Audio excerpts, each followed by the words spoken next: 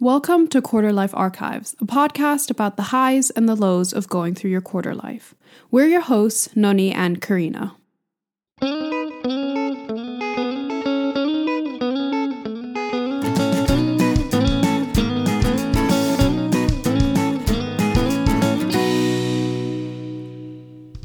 Welcome back to Quarter Life Archives. On this episode, we'll be talking about developing countries. We'll be discussing some stereotypes or misconceptions, or maybe stereotypes that are also true. And we have a guest today. Hello, Dana. Hey guys, thank you so much for having me. Thank you for coming on. Yeah, Dana was actually a friend of ours from university, and we thought she would be really good for this topic. Can you introduce where you're from, at least, Dana, like a bit about yourself? Yeah, so I'm from Egypt and I'm currently living and working in Egypt. And I've lived in Abu Dhabi before and in Europe, so I kind of understand the differences between developing and developed countries. Yeah. So I think before we dive deep into this topic, we should first define what exactly signifies a developed country versus a developing country. I've never actually, apart from class, apart from being in class, being in geography class, it's usually, I feel like there's a separation between the global north and the global south, which sounds, I don't even like that term, but I feel that's what comes into my mind the first time that I hear. It's usually like Western versus non-Western, which is not true. But see, that also confuses me because, like, Western from what perspective? Exactly. But I feel like that's just like the idea that everyone has in their mind. At least from a developing country point of view. I feel like in Indonesia, at least, a lot of people look to the West as this amazing place. And, like everything is like so forward, But, there's also diversity in Western countries, and not all of them are at the same level as each other when it comes to when you're talking about develop or developing.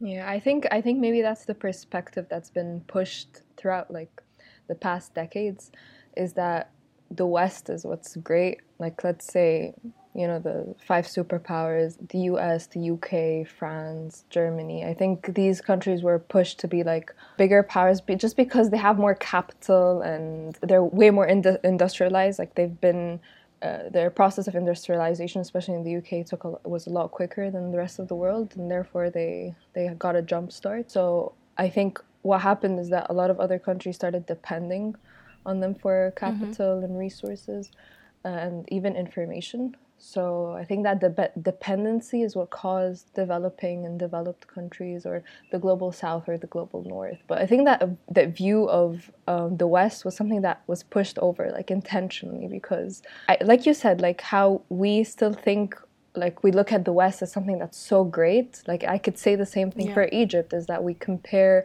ourselves to the West, and we can't really define what the West is. Like you said, there's a big diversity in the West. So who are we actually comparing to? We adopt a lot of things from the West, and then we just view it as something that's in a sense better than us. And I think that's something that's also like passed on to us. Like I think the media and everything tries to put forward the view as in like some developing countries are, for example, less civilized, or they're less developed, and therefore they need the West's information, whatever, and technology resources to progress. And that's also like the basis of aid. We do take aid from the West, and I'm rambling on, but like wow, at the end of this she'll have covered all the topics. No, but I mean, there's so much to say. That's the thing. It's you can't define it. That's the thing, right? There isn't one defined definition between developing and developed countries. And obviously in the end you did say like there's no clear definition of what counts as a developing and developed country, and I think that's so important to understand, because then we need to stop thinking us as developing countries that there is a certain point we need to get to, and the only way that we need to get to is to follow these certain countries. There are different ways to develop, Yeah. 100%. I was just looking online and defining developed and developed countries. Did your homework, Dana? I feel like I should have known that from my degree, but then I forgot it and I was like, okay, let me search it up again. And it was just basically developed countries was like highly progressed and possesses great technological infrastructure, while developing countries is low industrialization and low human development index. But that just makes me think that like then Egypt would have been considered that developing because we do have a lot of industries. Now we are considered relatively industrialized. So where does that put us? We're not still developed. I wouldn't say we are developed. So where does that put us? You know, I think it's very black and white, and now we aren't really black and white. No, for sure. I mean, even the words that are like great technological infrastructure, that's not even like something you can measure. Great, you know, it's so subjective as well. I think it's also just hard because in the end, the standard will always be with like the most developed countries, like the ones you mentioned earlier, like the US and the UK and Germany. And they're always going to be like further ahead because they've had such a big jump start. So either way, the definition's always changing. Like, I mean, Egypt could have caught up a shit ton and still they're not even close to what I guess the Western standard is of great technological advancement. So let's move on to the first bigger chunk of topics that we want to talk about, mainly what mainstream media's perception is of developing nations. I mean, for two people who are from two different developing nations, what bothers you guys the most about how they are portrayed? I mean, there's so many things to talk about this. I can list so many things. And a lot of times when it comes to developing nations and how they're portrayed, I don't think Indonesia is portrayed the worst. But I think in general, just like how they portrayed our cities, just full of slums, or maybe we don't even have cities. I think I've talked to people and then they're really surprised of how many tall buildings there are in Jakarta, or the fact that we even have Starbucks, which first of all isn't like a good indicator of a developing country or city. 100%. I was just gonna agree with you, especially with like the general infrastructure and how the country looks. And with Starbucks, it's so funny because we have a lot of Starbucks drive-through here, and I thought like, wow, we don't even have that in Holland. Again, not the best indicator of a developing city or country.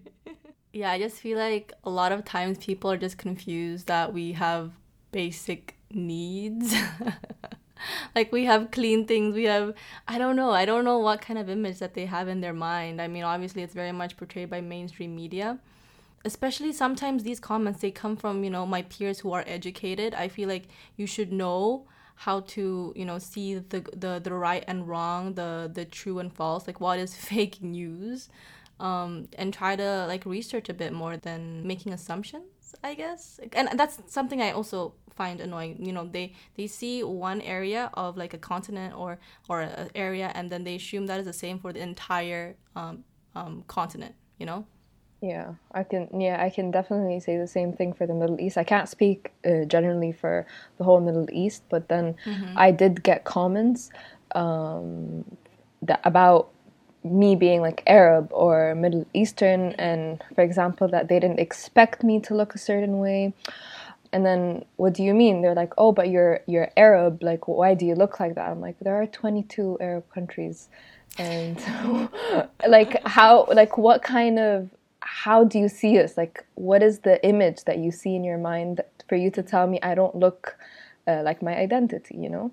Like, for example, I'm going to talk specifically for Egypt, is that a lot of people assume that we literally live in the desert. I mean, we do live in like, but that doesn't mean that like I do live in a tent, or like I would like Google. I don't know if you also did the same thing, but I would show people pictures. I'm like, this is how Cairo is, or this is like, we do have beaches. They're like, you have beaches? Like, how? Yeah, I mean, at the same time, I'm always like super happy and super excited to share more and like teach more about my country, especially because, you know, when they're asking me, they're asking someone who is actually from there. Whereas when you just search up from the internet, you know, there's a lot of biases, there's a lot of misconceptions that you can come across.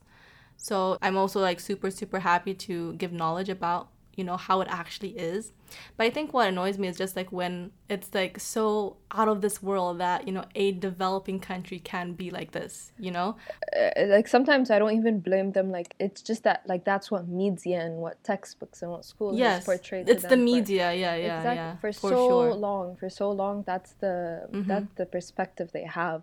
Because what we have over like what for example I've learned over the West is a really like good living standard and like Mm-hmm. education, and a lot of the times it's also just pretty scenes, like just like beautiful cities and whatever, beautiful landscape, and that's not something that was portrayed from us, you know. Us, it was more of like poverty.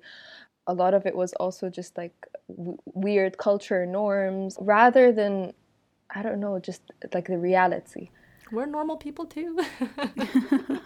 We do normal things as well. Yeah, we do normal things as well.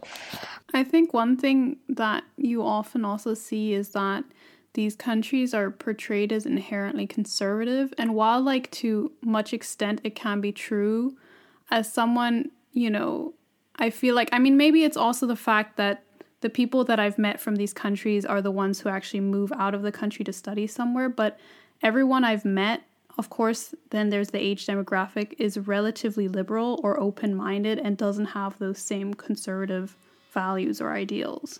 For example, the Arabs that I have met that have moved abroad to study, I realize that a lot of them come from a certain like social status or an income level that allows them to study abroad in the first place, and usually that entails that they've received higher level like more expensive education back home, private schools and whatnot that could influence them by Western values because of international schools and private schools, and that could kind of influence their views. So they tend to be more liberal, and the fact that they would go travel abroad, that's already a liberal view. Because for example, when I was telling my family I'm gonna go study abroad, they're a lot, some of them were like, how, like you're gonna be all alone, how can you just go like that on your own, independent, but you're also a woman, how can you be all alone? I think these are conservative remarks. So there is definitely still conservatism.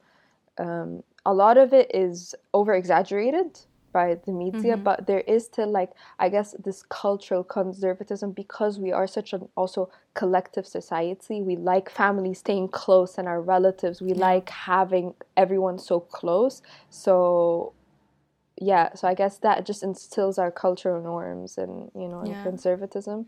Yeah. Yeah, I think it really depends on, you know, what aspect you're talking about when you talk about conservatism. Like what you said earlier, when it comes to like being from a more collective culture, prioritizing family over other things. Some people may not understand that, you know. An example is I think a lot of people get confused when I say that, you know, most Indonesians, you know, stay with their parents until they are married.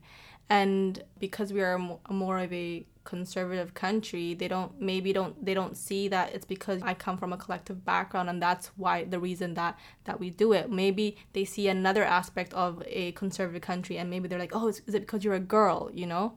Like, I think there could be some mismatches in the when it comes to these things, and that's the thing that I don't like. All right. So, okay, so I'm also searching up like the definition of conservatism, and it's Yes. essentially commitment to traditional values and ideas with opposition to change or innovation. But I think, so I'm going to say that like as a from Middle Eastern point of view, is that conservatism is usually pushed by media as a religious narrative rather than just Yeah. traditional values and ideas. So a lot of the times I think when you search up on Google like conservative Arabs or whatnot, you will find people like in religious like dress or what's not. But then that's not really what conservatism also is, right? And I think the media tries to portray that in a sense, like I feel like it's just putting that region in a box, like that's how they Yeah. are, that's how Yeah. they think, and they're opposing to change, and that's, it's kind of just defining us by that just one thing rather than anything else. Like rather than just looking at honestly the core reason is that we are relatively a collective society and we like our traditions, we like our culture, and we like celebrating it. but it's just viewed by the West as in like, we don't agree with this, so therefore we're just gonna view it as something that's backwards or uncivilized or whatever. All the words and adjectives that are used against Middle Eastern society, right? So to push that forward notion is like they're conservative, they're not willing to change and whatnot, you know? I feel like with a lot of things, it's so much easier to just view something as backwards because you don't understand it.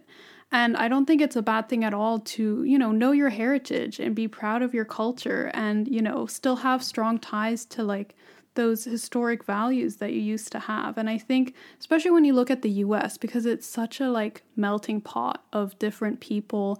And in the end, they also have a very short-lived history if you think about how young the country is. So anything they deem not modern, they deem like, backwards. Whereas you just come from a country where, you value your history. And it's so funny though, because like, I would say I'm not that like traditional in the sense I'm not that close to my traditions as other people in Egypt. But then if you would talk to someone who is very embedded in the culture, they would view the West as in like backwards. It's like, how are they not thinking like us? I think it's more of like an acceptance issue, is that we can't accept anyone thinking just differently as us because we don't understand it. Like Karina said, it's just we can't understand someone viewing something so differently than us. And I think it's also just education and awareness. I probably wouldn't have been thinking and would have been accepting if I hadn't been exposed to so many cultures and exposed to many friends. Just like looking back at university, sitting with you guys sometimes, or just sitting with different people from different culture, you always learn a lot, and you always just, your eyes are more open to different perspectives and different views. So that is something that not a lot of people are exposed to, and therefore they're more just embedded in their own views. They can't see anything else. I think one thing that also like bothers me is when more developed countries has the need to interfere with domestic issues of the more developing countries. And this can be in many ways. It could be with charity work or other things. But I think that's something that you see very often, and it bothers me. I don't know, like, what are your guys' perspective on this? I think it's definitely something that bothers me too. I think a lot of it is also it has like malicious intentions, like there is a reason why countries are so keen, and not only countries, like or organizations like the IMF is so keen to provide aid, and it is a form of control, may I say. It's something that keeps them in debt, and therefore it always keeps them wanting the help of Western countries. And when developing countries need that or require that help, developed countries have a leverage over them. So therefore they have a leverage over their resources, their labor. I think, you already insinuated this, but the issue is that any of these kind of aid transactions, it's always a two-way street. It's not that we're giving you this with the intent of simply helping you, but, we're also expecting something back in return. And, it's very clear with what's happening in many African countries with China's growing influence and their growing like financial investment into these, at its seemingly random, countries where they feel like they can get something out of it, where they send migrant Chinese workers over. But in the end, who's really benefiting from these growing infrastructures is China that's benefiting from it. I think, in this case, we're talking about, the more bigger organizations or bigger companies investing in countries. But there's also the more smaller charities, the more individual charities. For example, you have those sort of missions that a lot of teenagers or a lot of young adults go to rebuild an area, rebuild the school of an area, of a very, very poor area.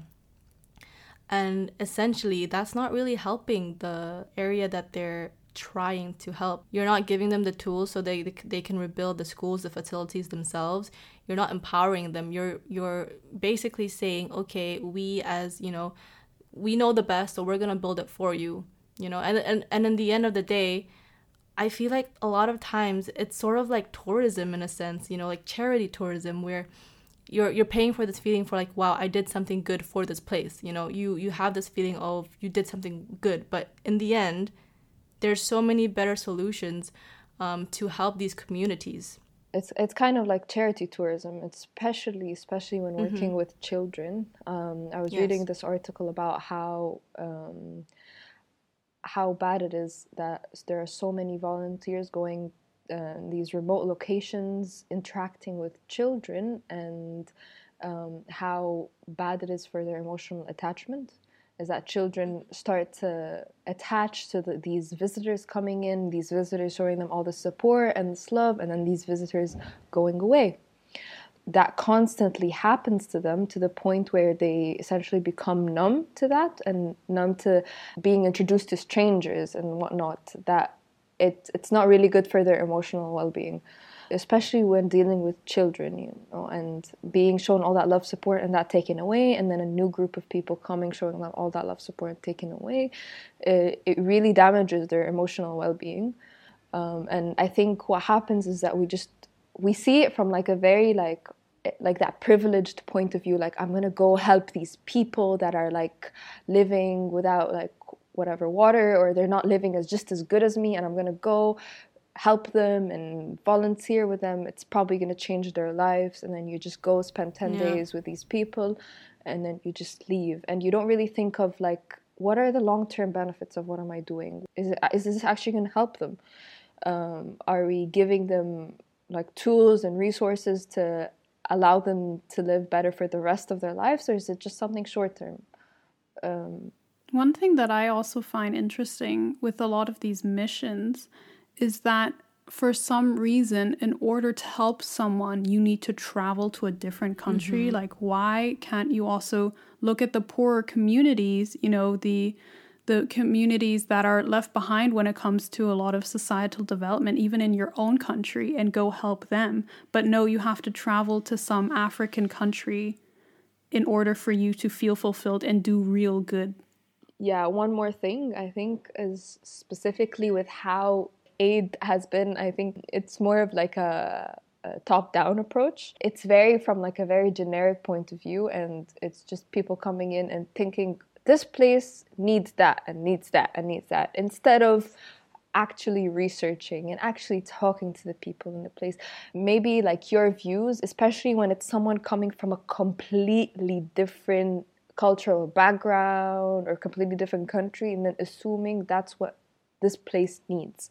Like, for example, I cannot go, and even in like rural areas in Egypt, even though I'm Egyptian, and go and be like, okay, this is what you guys need. I can't do that, because they're the ones that have lived there their whole life, and they're the ones that would know what they think they need best. And I think how aid and charity should go from now on, or some actually organizations have already been doing that, but it's just more of a bottom up, actually living with the people, asking them what they want, researching to understand the core issues that they've been experiencing, instead of going in with our own point of view and our own understandings and assuming, okay, that is what you guys need.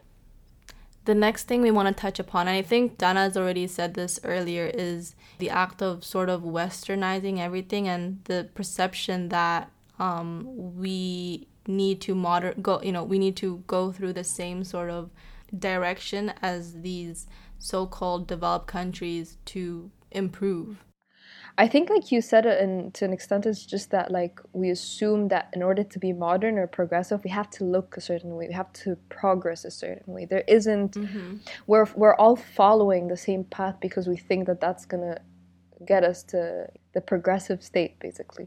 Like, what is happening in Egypt right now is what happened in America in the 1940s, when there was like the expansion, like suburban areas, and therefore like car infrastructure increased, so that people are depending on cars so that they can get from the city to suburban areas. And that's exactly what's happening in Cairo, is that we're building suburban areas, and we're building car infrastructure so that we can move from the cities up to the suburban areas.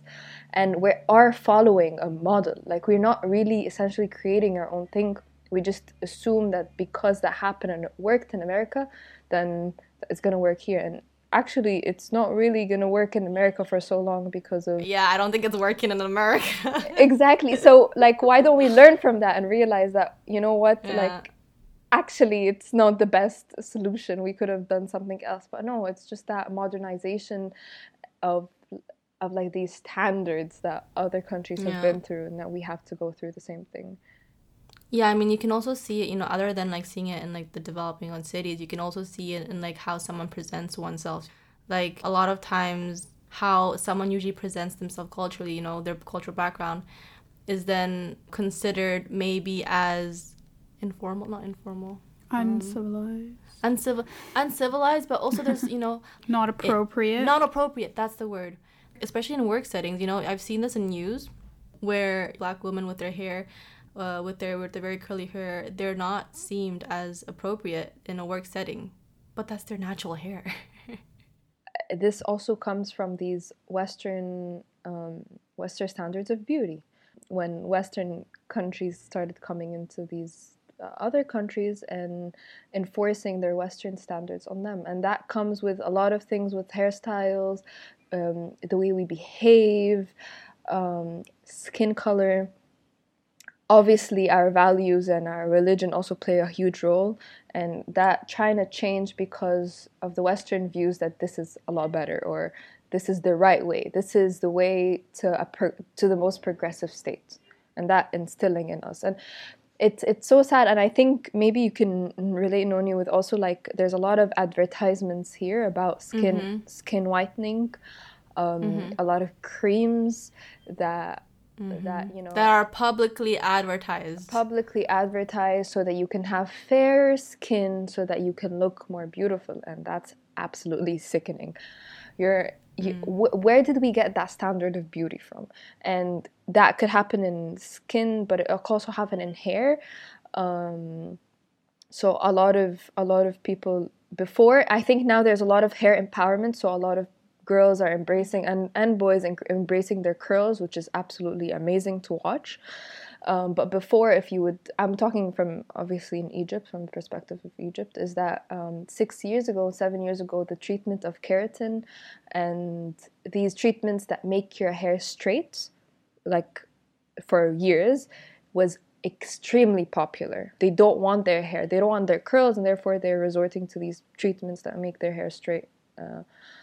But now I think, I don't know if you'd also like think the same, but there is a bigger like call for like encouragement of your natural hair, and these treatments have decreased a lot, I think. Yeah, I mean, I can say definitely there is so much improvement, but I think because it was so embedded in our society that you need to look a certain way, especially when it comes to hair and skin, that you can definitely see it still. Like, I mean, today I had a comment saying that you should wear long sleeves while you're biking because you're a woman, because it's uglier if you are dark. Like, what the, like, excuse me. That's so ridiculous. Within Chinese culture as well, like dark skin is associated with you're poorer, because back in the day people would be working on the fields and they'd be working in farms. And only the more rich, high society could afford to stay indoors and not be exposed to the sun. It's like, and the thing is, it's so embedded in people that when you tell them, like, why do you view that, like, in that way? They just don't know. That's just how it's been for years and years. And that's how it's so engraved in their minds. For me as well, I feel like I have this natural inclination to products that are made within specific like Western countries. Like when I see made in Germany or made in France, like when it comes to like cookware, I'm like, ooh, quality. Like there's this natural impression that things that are produced in the West are naturally better. I don't know if you guys have this. I mean, also tech, like phones, But then everything is made in China. I know everything is made in China, but that's the irony of it. That's the irony of it. It's designed in California, but made in China, But when it comes to other things, like, I don't know, clothes, I guess, again, everything is made in China, but, it's a US company or like a Western company. And then a lot of times, you know, when I was younger, when I was a teenager, I would think, oh, this is so much cooler because it's a Western brand. And I wouldn't really shop locally, which is so weird. When and the matter of fact is, a lot of these brands that I used to shop when I was younger, for example, let's say Forever 21, that's absolute shit quality, you know? Yeah, good times. I mean, even now, I don't really shop, like when it comes to my clothes, I don't shop locally. I always shop at those like brands, and not like expensive brands. I'm talking like basic brands, like fucking. Doesn't that also Good link to like modernization and West like and like sticking to Western standards? Is that like Yeah. it's the same thing as like how these chains have become so popular that they're almost in every country, whether developing or developed. Let's talk about Zara, Bershka, Pull&Bear. You'd find that a lot of them are made in developing countries. Like a lot of the clothes are made in not in the country that it's designed in specifically. And it's fashion trends and international fashion trends that we adhere to, and it's usually also just very like Western, very just standardized. It's never Yeah. it's And there's a term for that, right? McDonaldization. McDonaldization. Yes, exactly. Geography 101. I think it's where, you know, the aspects of what happens, of how things in McDonald's produces also apply to everything else in the world.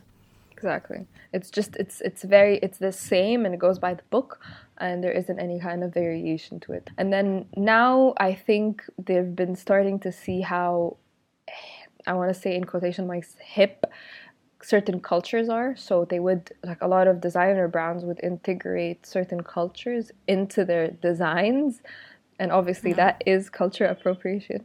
So but I mean, that but that in itself, it's also like super gray, that area. What is culture appropriation and what is cultural celebration, you know?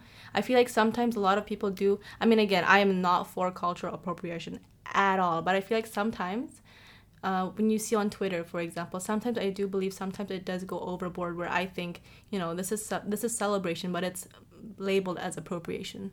Yeah, there is definitely a gray area, but like when a multi-million-dollar industry uses a design that is used in a certain culture, so that they can sell it to also millions of people, and not considering its history, not considering that maybe it was before it was considered, it was like frowned down upon, and it was like considered like something that shouldn't be wear or inappropriate, and then suddenly this industry is using it for their own profit.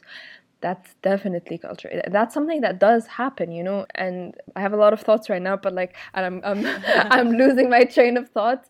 But and it's all like supply and demand. So we're demanding to wear what is considered like standardized, like what Bershka is selling us or what H&M is selling us. We want that. We choose every day to go to H&M instead of going to a local brand.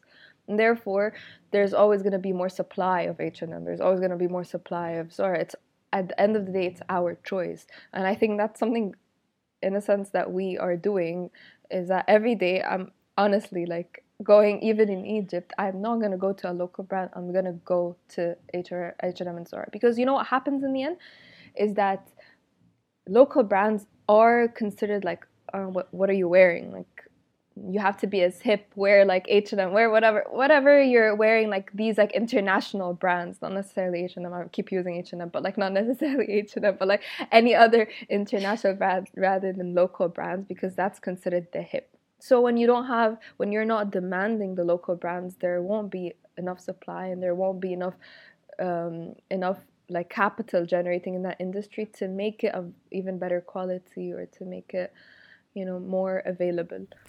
I think that's one area where I think Indonesia is really striving, I guess, because a lot of times, and when I'm in Indonesia, I do shop locally. There's a lot of new young brands that they do sell like actually good clothing of quality, and they are local.